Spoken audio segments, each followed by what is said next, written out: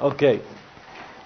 So you know that the matter of Ein Mukdam U'Muchar B'Torah is discussed in the Gemara in Pesachim, specifically in relationship to Pesach Sheni, and Pesach Sheni is discussed in our parasha, right? In the parasha that we are learning, and it says here that that's B'Ha'alotcha, right? In the parasha B'Ha'alotcha, there's Pesach Sheni. So if you look at the Psukim, in the beginning of Perek Tet,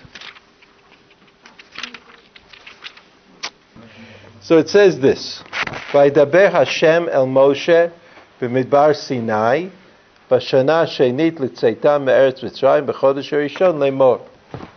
Now, b'chodesh hasheni l'tzeitam, after all, we all know that they left Mitzrayim. It was Pesach. Pesach is the time of Yetziat Mitzrayim. So we are now a year later, a year after Yetziat Mitzrayim, and a year after B'chodesh Harishon. And B'chodesh Harishon, everybody knows, is Nisan. So that's great. The only problem is the first pasuk in the book of Bamidbar, which is not on the sheet, but is in the book of Bamidbar nonetheless. And that pasuk, I will read it to you. That pasuk says, "Vaydaber Hashem el Moshe b'midbar Sinai be'ol mo'ed be'echad l'chodesh hasheni b'chodesh hashenit l'tzeitam me'eretz Mitzrayim." So in other words, the first pasuk in the book of Bamidbar refers to the date be'echad l'chodesh hasheni. Right, that's Iyar. Right, be'echad l'chodesh hasheni is Iyar. And the pasuk in Perek Tet refers to the date B'chodesh Harishon, which is Nisan.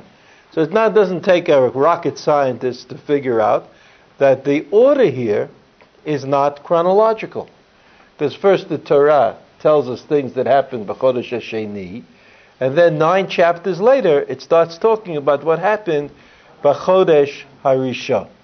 Now Rashi sees this as a significant matter, right? Something of great significance, even though you can't tell from the Rashi what Rashi says.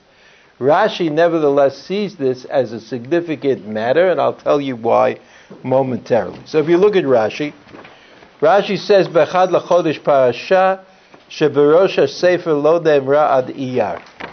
He says the beginning of the book of Bamidbar is referenced as Iyar, the second month of the year, right? Chodesh Iyar. Lamadata she'ein seder mukdam u'muchar b'Torah. Ein seder mukdam u'muchar b'Torah, which usually I explain as meaning there's no necessary chronological order.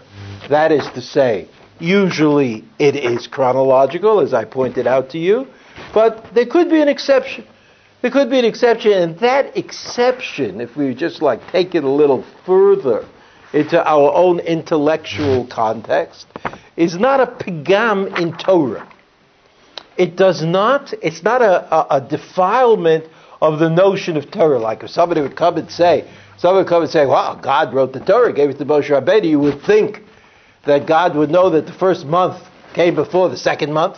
And why would God say it? So it's like if you're willing to enter into this kind of discussion, which is not something I advise, but Rashi says, okay, so you see that whatever perfection means when it comes to Torah shebichtav, like we have some idea, by the way, that idea was very much taught us by Rashi. We have some idea that the Torah shebichtav should be perfect, or that, perhaps it's also correct to say, that it should not contain imperfections. What's an imperfection? What is an imperfection? What would you say? So I say, an imperfection is something I wouldn't do. Like, if you were telling the story of the Jews in Yetziat Mitzrayim, I would probably tell the story of Chodesh Harishon before I told the story of Chodesh Hasheni. So if I would have done it in the reverse, so some teacher in the 4th grade would have had a pencil and made a red mark and said, you are a fool, don't you know that the first month comes before the second month? So the notion of imperfection is the anthropomorphizing of the Torah. Right? In other words, when you say there's something imperfect about the Torah, you mean, I wouldn't do that. Right? That's how you know it. How else do you know that something's imperfect? So it takes the Torah and then Chazal to teach us that chronology is not a sign of imperfection. It's not a sign of imperfection. So if it's not a sign of imperfection, so what is it? What is it? So Rashi says, V'lama lo patach bezo.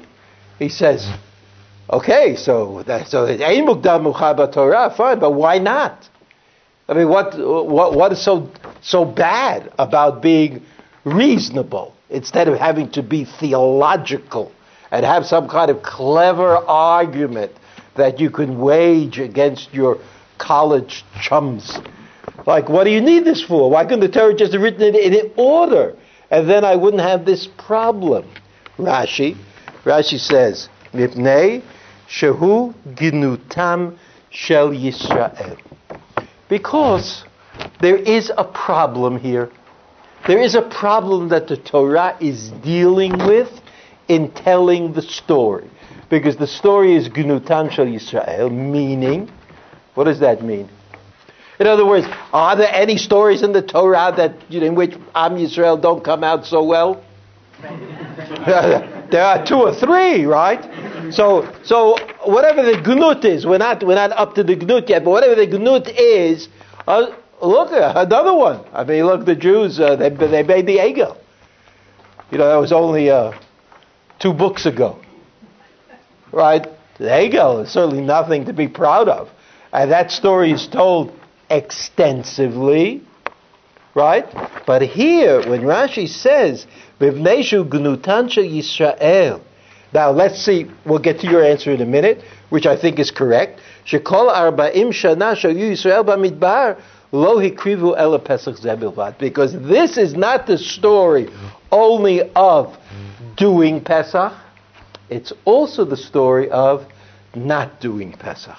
Because even though in the parasha all we learn about is, like, it looks great, B'nai Yisrael have to get the Korban Pesach, and then there are people who are Tmeim, they can't bring the Korban Pesach, they go to Moshe Rabbeinu and they say, make us a halacha that'll enable us to do the Korban Pesach anyway, and he does that for them, he makes them a halacha, and they do the Korban Pesach, so doesn't that sound great? I mean, isn't that like, it's not Gnutam Shel Yisrael. The Gnutan Shel Yisrael is Michlal Hein Atalo Made Lav. That since this is the only Pesach we ever heard of, we come to the conclusion that they never kept Pesach in the desert. And never keeping Pesach in the desert is Gnutan Shel Yisrael. So we get back to our original question. Okay, so it's Gnutan Shel Yisrael, even though it's Gnutan with like a chokhmah.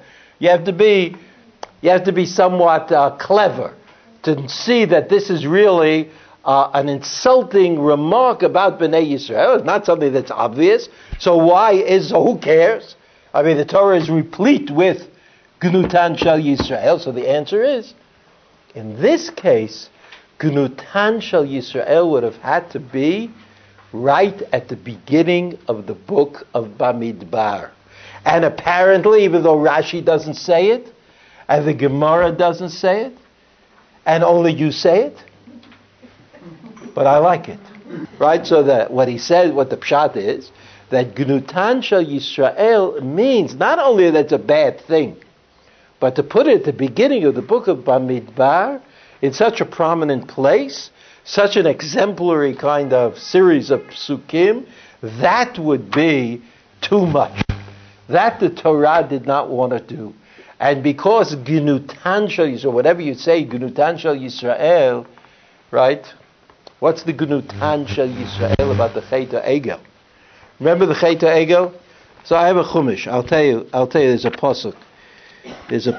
What's Gnutan Shel Yisrael? Huh? I mean, you told me what Gnutan Shel Yisrael is. What was that fancy word you said? Defame. Gnutan Shel Yisrael. Gnutan Shel Yisrael. So what? What's Gnutan Shel Yisrael? I mean, what does that do? I mean, we have the privilege of living in Israel, right? You open the radio every morning, and you see, oh, somebody else is not embarrassed. It's like it's just keeping the track record is difficult, but you know that they're not embarrassed, right? You know they're not embarrassed. So the story of the Chet HaEgel, and in this case, this story is I think prototypical. So they have to think about. We say Gnutan Shel Yisrael. What is the last pasuk of the story of Chet HaEgel? Vata. Moshe Rabbeinu said, forgive them. HaKadosh Baruch Hu said no. And then Moshe said yes, and they said okay. Right? There's some kind of forgiveness issue. Like there's after the Chet HaEgel, there's a forgiveness issue. Vata lech nechei et ha'am. Pasuk Lamed Daled. Perek Lamed Bet. Pasuk Lamed Daled in the book of Shemot. Vata lech nechei et ha'am el asher dibarti lach. Go down to the people and do the things that we discussed. Hinei malachi elech lefanecha uveyom pakdi ufakadeti aleihem chatatam. Uveyom pakdi, when I remember Bnei Yisrael, because they have to be punished, because they've done things that are unacceptable, when they've denied or rejected the covenant. Biyom pakdi, when I come to punish them, when I come to punish Bnei Yisrael, I'll remember the Chet HaEgel. A little of the punishment will also be for the Chet HaEgel. So this sets our mind. This sets our minds on understanding what the idea of a national chet is. Like that the people did something wrong, for which there is no atonement on the spot. Oh yes, God can forgive them in a general way and allow them to continue doing what they are doing, but it's not as though the clock turns back and everything starts over again. That's what the pasuk means. Yom pakdi ufakadeti aleim chatatam. On that day, when God has to punish Bnei Yisrael, whatever happened in history, the Chet HaEgel is still going to be with them. So Gnutan Shel Yisrael. There are all kinds of bad things that the Jews did that we don't know about. We don't know about. They weren't always nice to each other. They'd always say the right thing. And they didn't, learn Shmirat HaLashon every morning. Bnei Yisrael in the Midbar. I'm talking about the Bnei Yisrael in the Midbar. But the things that are written as Gnutan Shel Yisrael, they can't be eradicated. There's something wrong. There's a flaw. And dealing with the flaw of the nation is something that's overwhelming. It's an absolutely overwhelming responsibility. But that's what Rashi says. Rashi says, to put Gnutan Shel Yisrael at the beginning of the book of Bamidbar, and not to bury it in the 9th chapter, I mean it only sort of like in a kind of literary sense, would be too much for us to bear. Can you imagine if the Chet HaEgel was put in the Torah at the beginning of the book of Vayikra? That would be terrible. The fact that it's buried. You know that it's buried? The Chet HaEgel? You never noticed it? Truma and Tetzaveh. What are they about? Mishkan. Building the Mishkan and the Kahanim, right? The big Kahanim. And Vayakal Pekudei, what are they about? What? Same thing. Good. Same thing. Excellent. What? And then where's the Chet HaEgel? In Kitisa. Right now, if I gave you one of these exams, so what's Kitisa about? Oh, it's a little bit about the Mishkan. There's a little bit of counting Bnei Yisrael. All kinds of things, right? And then in the middle of all of that is the worst thing that ever happened to the Jewish people, right? In the middle of all that. So you say, I mean, should we talk about this? Is this the way you talk about the Torah? But if you have a little bit of literary sense, right? You have a little bit of literary sense that looks like, to me, Like the story of the Egel was almost too difficult to put anywhere. It was just too oppressive, the idea. So it's buried. It's buried instead of being its own parsha, its own story, its tremendous depression. The Chet HaEgel, like you could miss it. You know, Ki Tisa, it's a long parsha. There are 2 long aliyahs at the beginning, so you can miss it as you go along. Buried in the book of Shemot. This story of Gnutan Shel Yisrael is buried in the book of Bamidbar. In order to bury it in the book of Bamidbar, the Torah had to change the chronology. Because if the chronology would have been intact, the story would have had a prominent place at the beginning of the book of Bamidbar, and that was not what the Torah wanted to do. Now, there's a question that derives from Rashi that is answered by the Tosafot in Kiddushin. And that question is, what's the gnut? Right? What's the gnut? It's true that Rashi says, that's a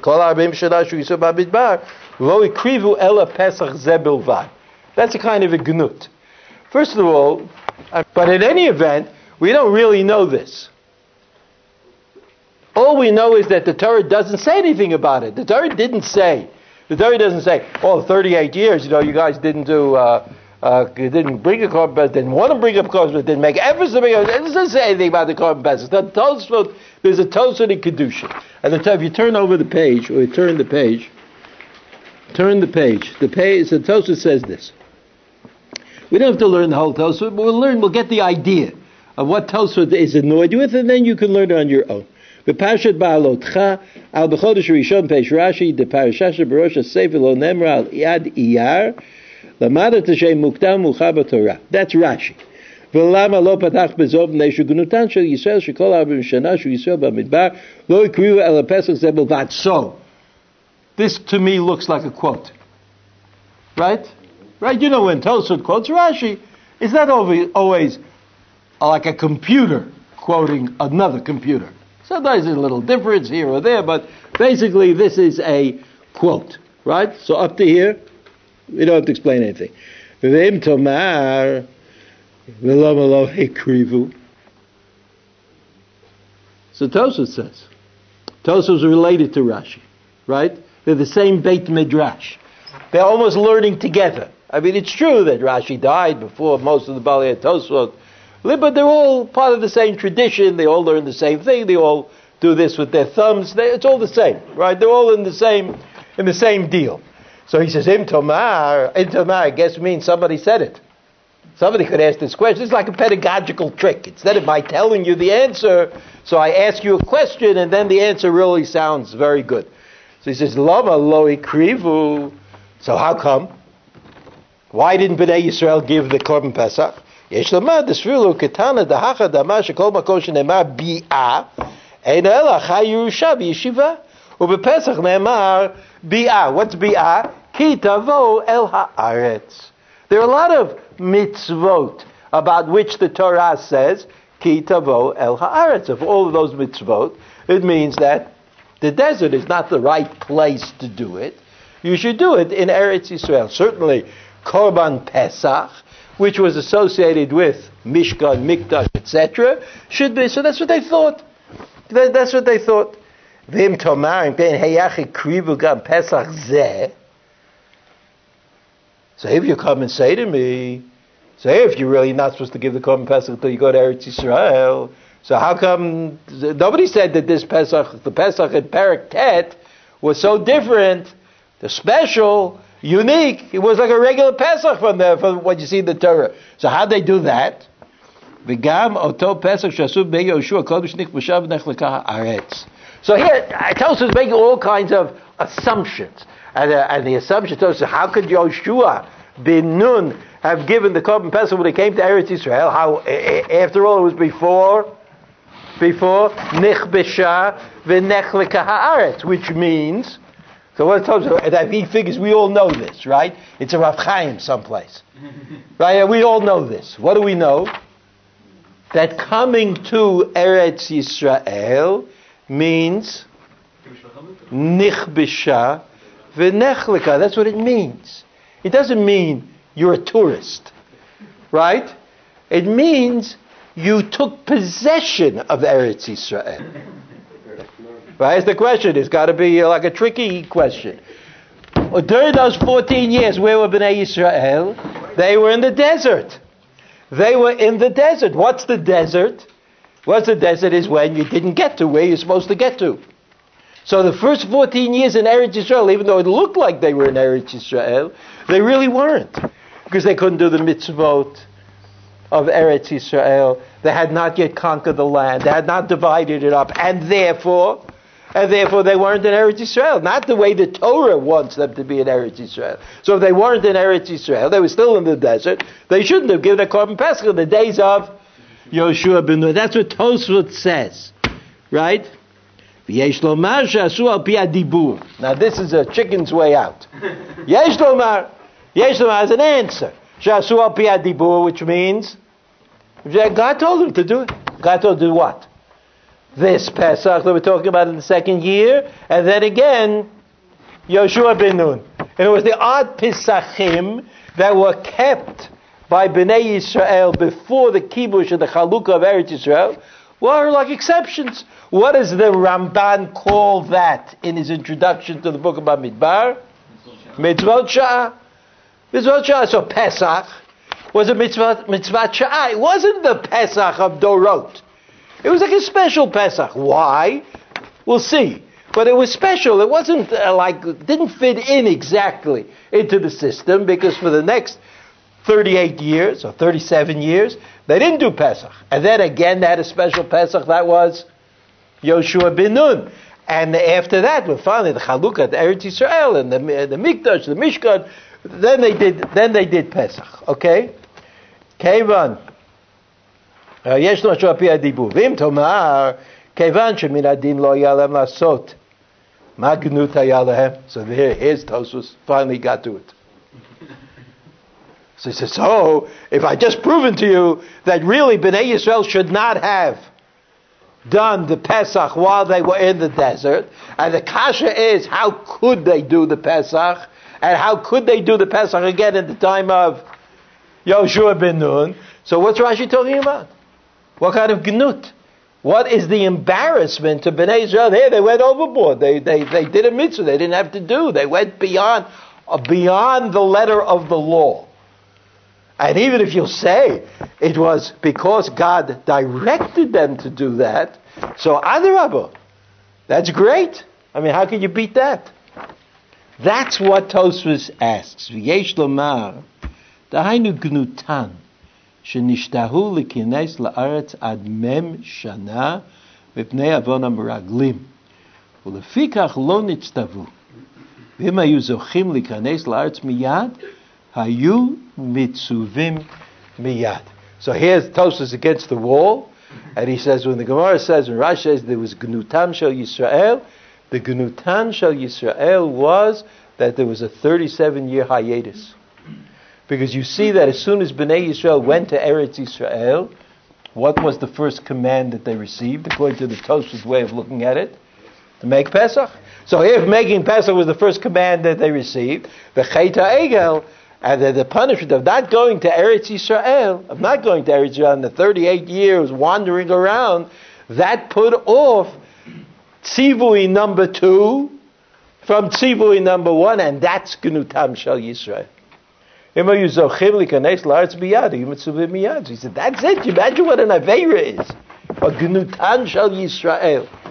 That they put off, not that they were wandering around in the desert, and not that all the people wandering around the desert were going to die, which was the punishment. But the Gnutan Shel Yisrael was that they somehow managed to put off the divine command. What divine command? That Yoshua ben Nun received, that he has to also do Pesach. In other words, it would have been, had it not been for the Meraglim, that Bnei Yisrael kept Pesach b'Shana Shenit, by the Shana Rishonah there's Pesach, Shana Shenit there's Pesach, and the next year they come there, so again there would be Pesach. That was the divine plan, so to speak. And that divine plan was messed up by Bnei Yisrael. It was messed up when they created that 37-year hiatus. That's what Tosfot said. Od yesh lomar. The sphere like Haitana damar de biya katuv gabe tefillin mashma say mitzvah zol shebishvila tikadesh la'aretz. V'chein mashma biya dechtiv gabe Pesach. So he says, besides which, even though it says ki tavo el haaretz, and ki tavo el haaretz sounds like it means when you come to Eretz Yisrael, Tosfot, who knew Hebrew very well, somehow, he says ki tavo el haaretz could also mean something else. It could mean in order that you should come to Eretz Yisrael. Like put on tefillin, in order that you should come to Eretz Yisrael. Keep Pesach, in order that you should come to Eretz Yisrael. Because we know that these mitzvot, tefillin and Pesach, are not kept only in Eretz Yisrael. They're not mitzvot hatluyot ba'aretz, but they are regular mitzvot, chovot hagever, hagavra, or ha'isha, right, which is the same thing. Okay, so we'll stop. Then you can finish the Tosfot on your own. Let's look at the Rashbam. You see the Rashbam? Go back to the first page. The Rashbam, I told you, is a relative of Rashi's, right? And he was very close to Rashi. He finished the Perushim that Rashi wrote on the Gemara, and therefore he was respected. In fact, the work that he did, that the Rashbam did, is more similar to a kind of combination of Rashi and Tosfot. Whereas Rashi was able to maintain, his methodological purity and just keep trying to explain the Gemara to us. The Rashbam was not always able to do that, and he was also interested in explaining certain details which originally were left to Tosfot, right? The Gemara, there's the Rashi side of the Gemara, and there's the Tosfot side of the Gemara. And the Rashi side of the Gemara, you can't move without it. I mean, it's not true that Schottenstein wrote the first commentary on Shas. Schottenstein is Rashi. That's what it is. It's Rashi. I mean, Rashi is... so the Rashbam did Rashi and Tosfot together. He did it together. But here on Chumash, he did Rashi. He just did Rashi. Now listen to the Rashbam, what he says about this pasuk. V'yasu b'nei Yisrael. This is in pasuk bet, but it doesn't matter. L'fi shepesach Mitzrayim lo nahag ela yom echad v'lo haya k'sha'ar hakorbanot. Ata כשנבנה המשכן הוא צריך לצוות שיעשוהו כעיקר מצוותו לדורות ולא כפסח מצרים. So the Rashbam, what question is the Rashbam dealing with? What question is the Rashbam dealing with? In light of all the things we've learned so far. I think that the Rashbam asks the question, and so why did God tell them to do Pesach on the second year? It was if Pesach and the Korban Pesach is connected to a historical event and to the Korban that was brought at that time in the historical event, so the next time they should do Pesach is when all the other ingredients are in place. And when is that going to be? When the Beit HaMikdash is built. I mean, everybody knows that this is a temporary situation. Okay, could have been, HaKadosh Baruch Hu could have said, no, you have a Mishkan, so do Pesach every time. But we've already seen that according to Tosfot, the Pesach that they did was exceptional. Right? It wasn't a regular Pesach. It was commanded by God, do Pesach now. Why? Why did God say do Pesach now? So along comes the Rashbam, and the Rashbam has an interesting idea. And his idea is this. He says, there was still not a Pesach to imitate. Pesach is imitative, right? That's what we do on Pesach. We tell the story. How do we tell the story? We imitate the Yetziat Mitzrayim. By telling the story, by eating the matzah, by eating the moror, right? We get involved in the story without getting into it too much because it's not Pesach right now, but that's what we do. We tell the story. Now, by Yetziat Mitzrayim, there was also a Korban Pesach. But the thing is that Korban Pesach is not the Korban Pesach that HaKadosh Baruch Hu wants us to imitate on Pesach. And therefore, at this moment, year 2, right, Nisan, year 2, what was missing in the history of Am Yisrael? What was missing? This is all in the Rashbam. There's like little Rashbam. What was missing in the history of Am Yisrael in year 2? What was missing was the Korban Pesach that would have to be imitated later on. You know what that Korban Pesach is? You go and there's a chabura that people get together, everybody eats a kazayit, then you roast the Korban Pesach all afternoon until into the night. Right? That didn't happen by Yetziat Mitzrayim. Yetziat Mitzrayim is a different Korban Pesach. They shechted the animal, they took the blood, and they put the blood on the doorpost. We don't do that, right?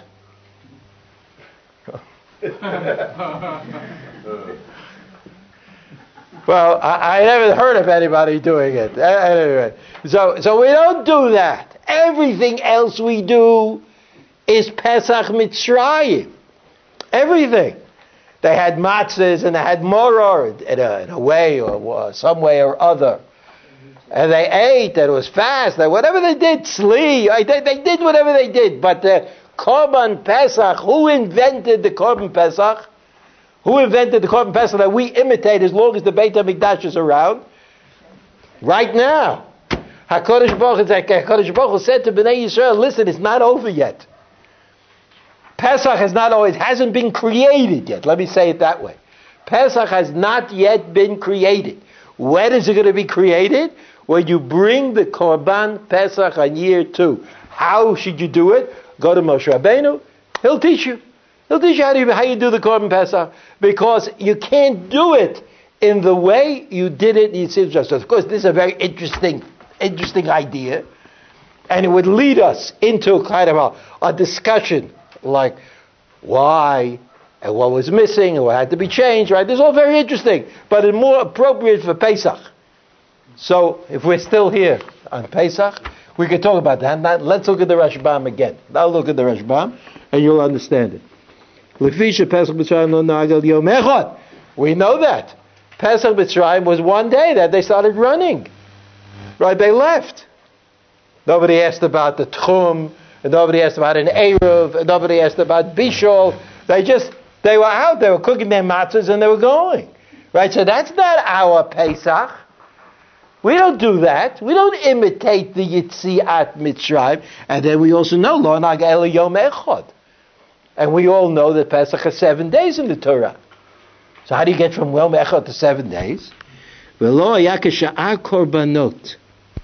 V'lo hayaka, the Rashbam says, if you know all of Kochim and all the sugis and shas about korbanot, as he did, so you could say, V'lo hayaka sha'ar korbanot. Now you can go make a list, right? There was no Kohanim, there was no Shechit in the Mikdash, and there was no Zrikas Adam, and there was no, it was different. It wasn't a korban at all exactly. I mean, if you compare it to korbanot, it was just something special for that moment in history. And he says, "V'lo yakasha korbanot ata kishenivneh hamishkan." Now you can have a korban pesach because nivneh hamishkan utrach letzavot sheyasu kiikar mitzvot or mitzvato ledorot.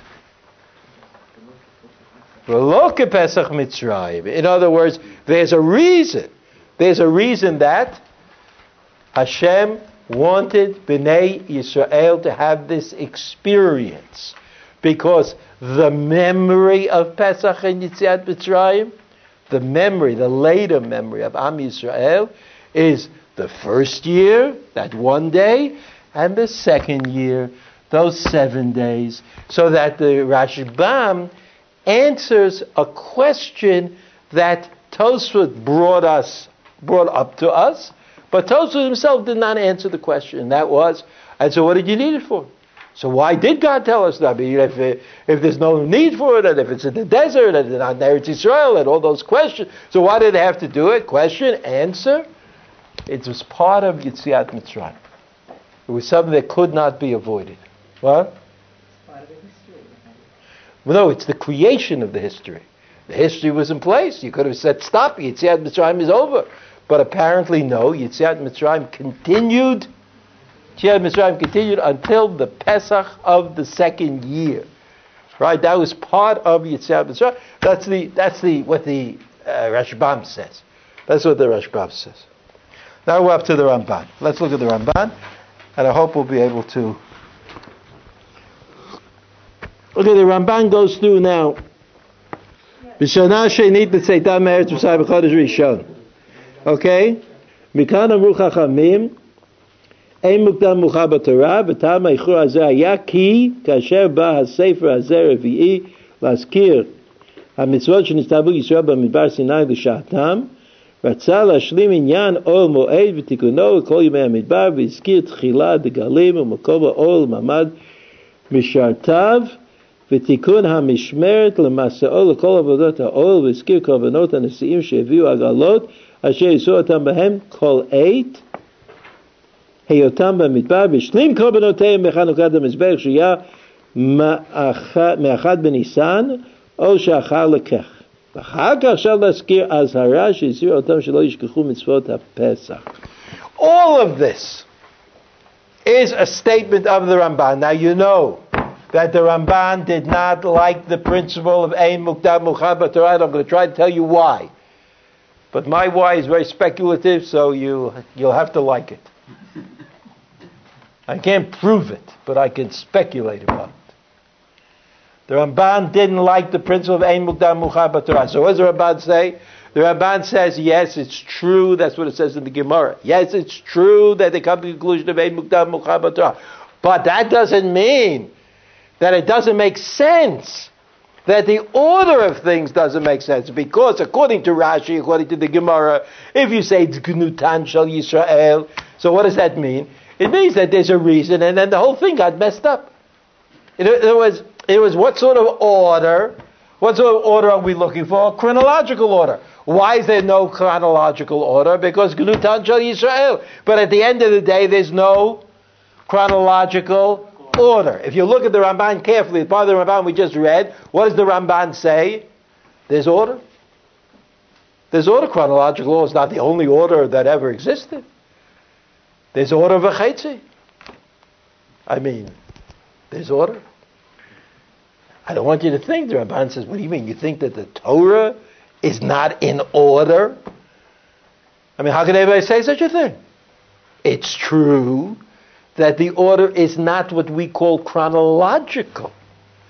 But it's also true, the Ramban says, that the order is logical.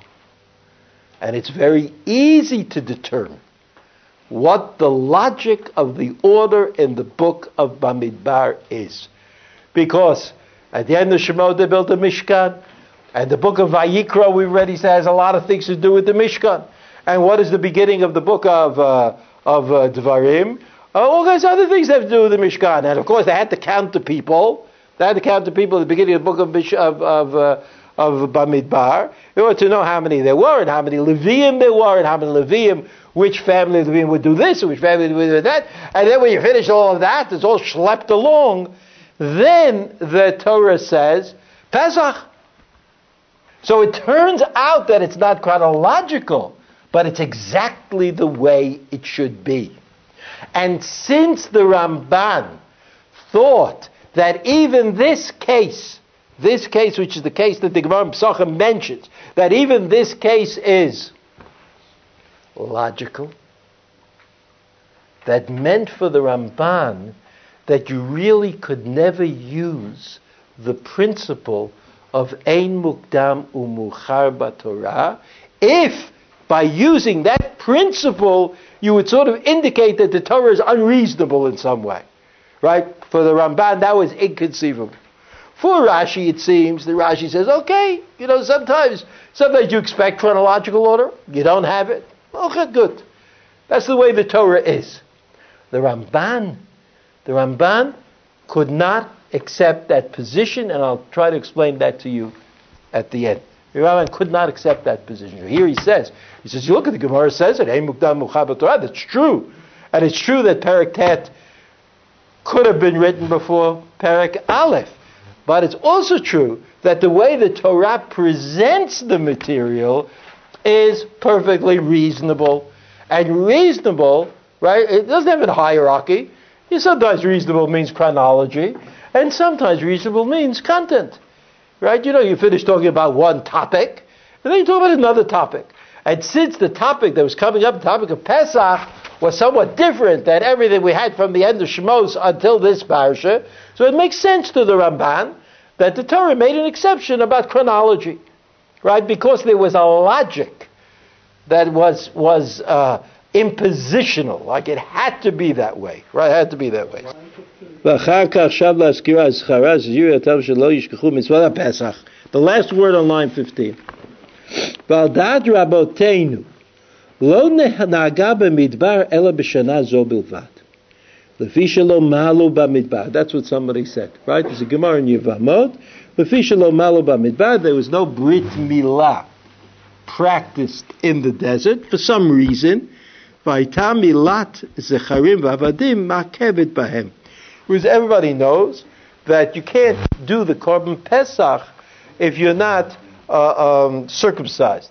That's what the pasuk says. Kol arel lo yachalbo. So he says you can't, and therefore they couldn't do the Pesach. Why weren't they circumcised? Because the Gemara said that they never knew when they would have to move on, when the cloud or the fire would direct them to move. And since after the Milah everybody is sick, has to recover.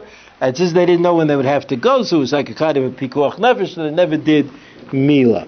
V'yitachen shutshach lemitzvah zo, b'avur shelo nitztavu mitchila b'asiyat pesach dorot ela ba'aretz tichtiv, v'yaki tavo al ha'aretz asher yiteh Hashem v'kasher diber u'shmartem et avodah hazot, v'od ne'emar sham, v'yaki v'yacha Hashem el eretz knaani, v'gomer, v'avaret avodah hazot b'chodesh hazeh, ועכשיו רצה הקדוש ברוך הוא וציווה שיעשו אותו כדי שתהיה זכר גאולתם והניסים שנעשו להם לאבותיהם נעתק להם מן האבות הרואים לבניהם ובניהם לבניהם ובניהם לדור אחרות. So he is a cousin of the Rashbam, right? You would say. Because what did the Rashbam say? The Rashbam said that God had to direct us to do the Korban Pesach. God had to direct us to do the Korban Pesach because in the generations to come, we're going to do a different kind of Korban Pesach than at the time of Yetziat Mitzrayim. There was a kind of learning process that went on here. That was the position of the Rashbam. What's the position of the Ramban? What does the Ramban say? The Ramban says there's one thing about Yetziat Mitzrayim that had to be created in order that we should be able to fulfill the mitzvah of Sipur Yetziat Mitzrayim. And that was that there had to be one generation where the Sipur was told. Like the people who left Mitzrayim, they had to say, I can't help myself. I have to tell my children. I have to pass it on. In other words, according to the Ramban, and there's like an interesting argument, according to the Ramban, you had to create the Sipur Yetziat Mitzrayim is part of Yetziat Mitzrayim. In other words, when we do the Sipur Yetziat Mitzrayim, whatever the reason you think is for doing the Sipur Yetziat Mitzrayim, for telling the story, that's what we do. We read the Haggadah and we tell the story. According to the Ramban, there's another reason.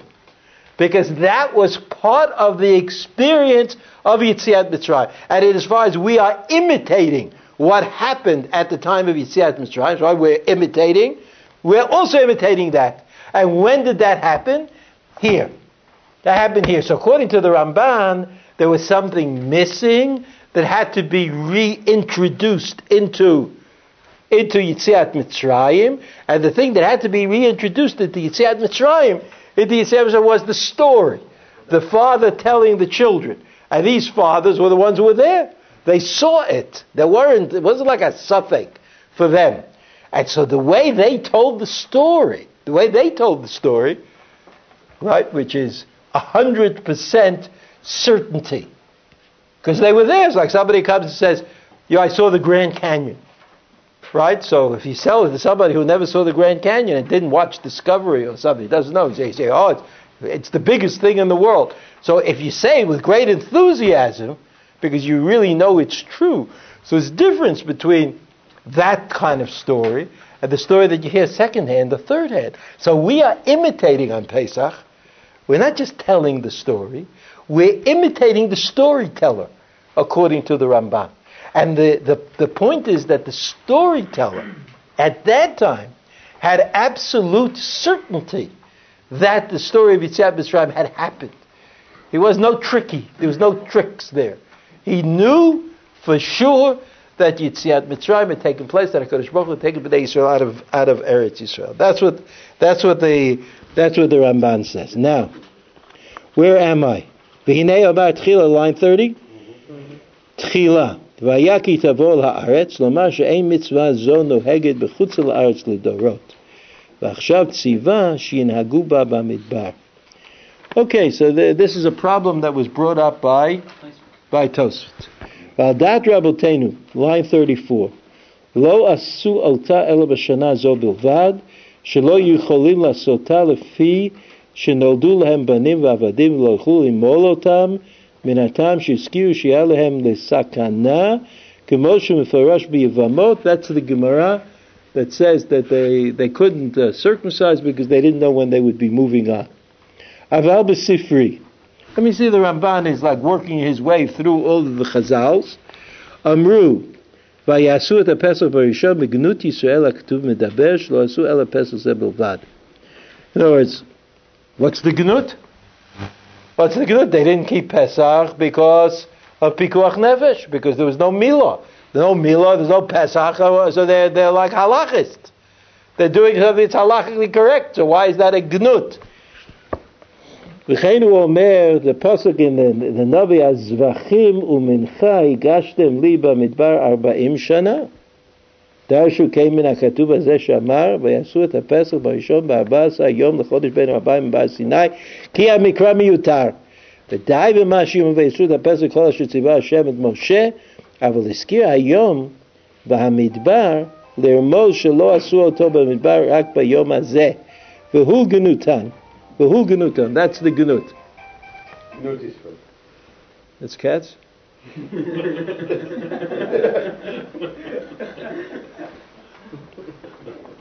Okay. וייתכן שהגנות הזה הוא קלקלתם בעניין המרגלים שממנה נתנדו ולא נשבה להם הרוח הצפונית ולא מעלו לפיכך.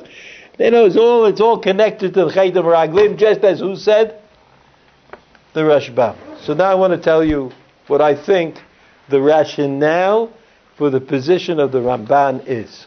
The Ramban in the Hakdama to the Torah. You know that I told you that the Ramban wrote a Hakdama to each of the Sfarim of the Torah. A Hakdama, an introduction. The Hakdama to Breshit is found at the beginning of the book of Shmot. And that Hakdama is Hakdama for Breshit and Shmot. In Vayikra, Bamidbar, Devarim. There are Hakdamot for all the books of the Torah. At the beginning of his Perush, there's a very long introduction, which is actually a Hakdama to Torah. Not to a book of the Torah, but to the idea of Torah. What is Torah? What is Torah? And in that Hakdama, the Ramban says the following interesting thing. The Ramban says, Kol HaTorah Kula Shmotav Shel HaKadosh Baruch Hu. Okay. I mean, who knows what that means? Right? But it sounds important. You know, like sometimes you hear something you don't understand when it doesn't sound like anything. But this sounds important. What is Shmotav Shel HaKadosh Baruch Hu? So everybody knows that HaKadosh Baruch Hu has a variety of names. And everybody knows that the Kabbalists thought that the different names of HaKadosh Baruch Hu are not simply, whimsical. Like HaKadosh Baruch Hu would sometimes call himself one name, and some other times call himself a different name. But if you had some notion of what the nuts and bolts of existence really are, and the nuts and bolts of existence are called sfirot. They're called sfirot, and that means that somehow when God created the world, there was an infusion of godliness into that world, but in such a way that it was not so overwhelming. It didn't stop us from being creative and sometimes from being destructive. And so there's a very complicated system that the Kabbalists invented and developed, which somehow tries to explain how this could be. How could it be that God created the world, God is in the world, and God is in charge of the world, and that the world at the same time could be quite a mess? Right? This is something that bothered them. They couldn't quite get it. So they created this system in which they were able to explain to themselves that you could have God in the world, but in such a way that man could be destructive. Man/woman. Man/woman could be destructive. Man/woman could be creative. Right? You could walk around in Gan Eden and everything could be great, and then you see this tree and everything's not great anymore, right?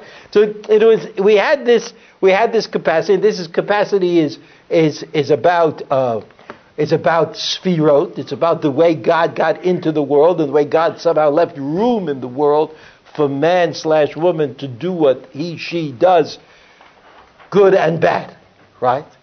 So that's an idea.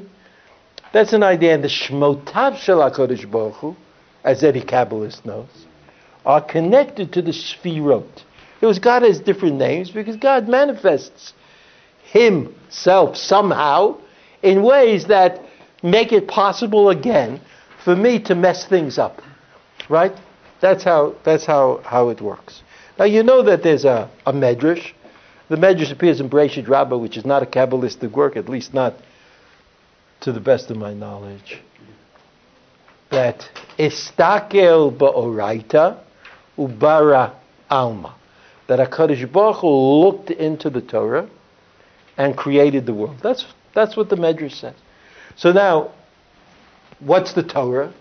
If God looked in the Torah, created the world. So people like to say blueprint. I must admit that I grew up and went to school and then went to college. I never saw a blueprint in my life. But somehow, it's like a good word.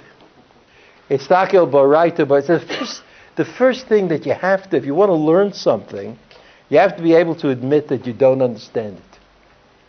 Once you admit that you don't understand it, you have a chance. So let's admit we don't understand it. Istakel baraita ubara alam. Like somehow the Torah that pre-existed creation was in fact the source of creation. And therefore, what is the Torah composed of? The Torah is composed of letters.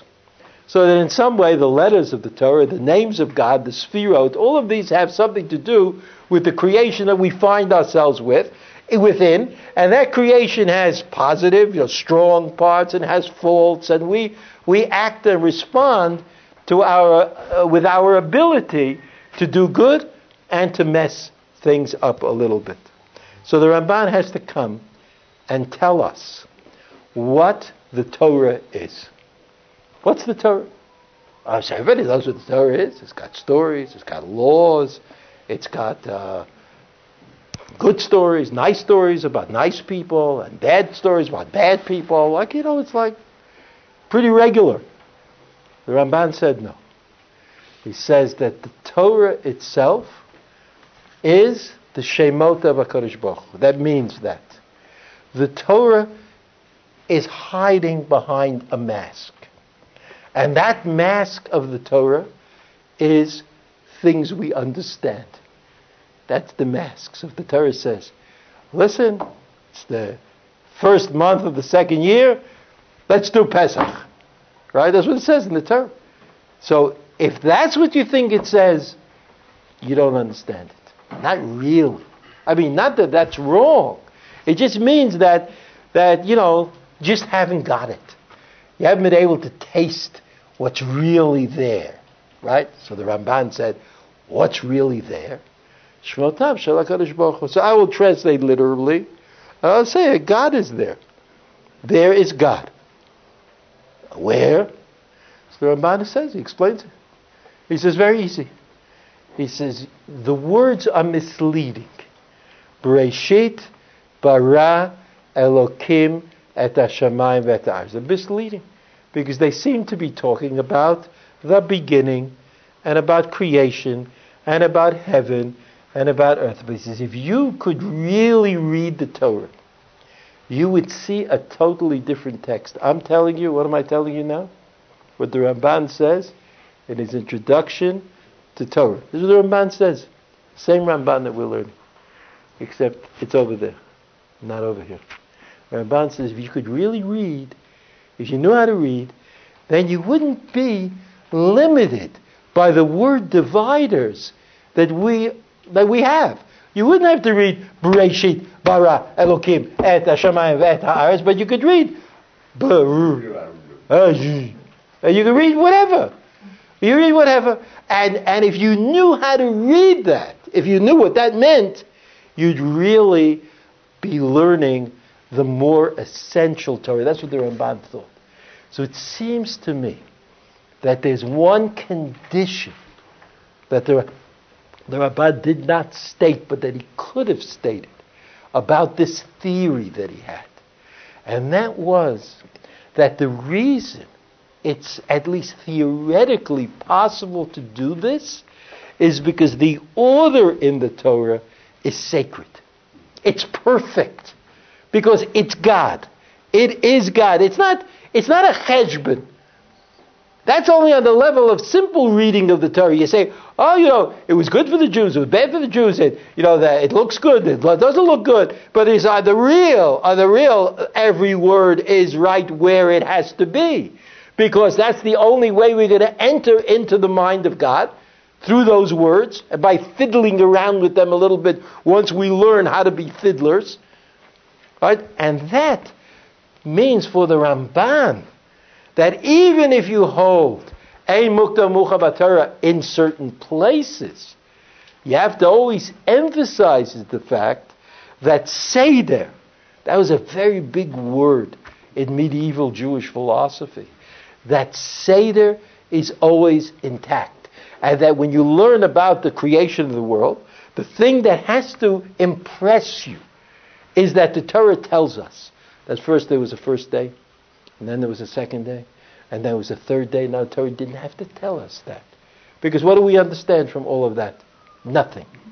Nothing. What does it mean? Does it say the first day God created, and the second day God created? So what? So does it mean something? The highest level of comprehension of that parasha Bereshis is when those little children come home from Gan with that drawing that has the 7 pictures of what was created every day, and they scribble on it with crayons.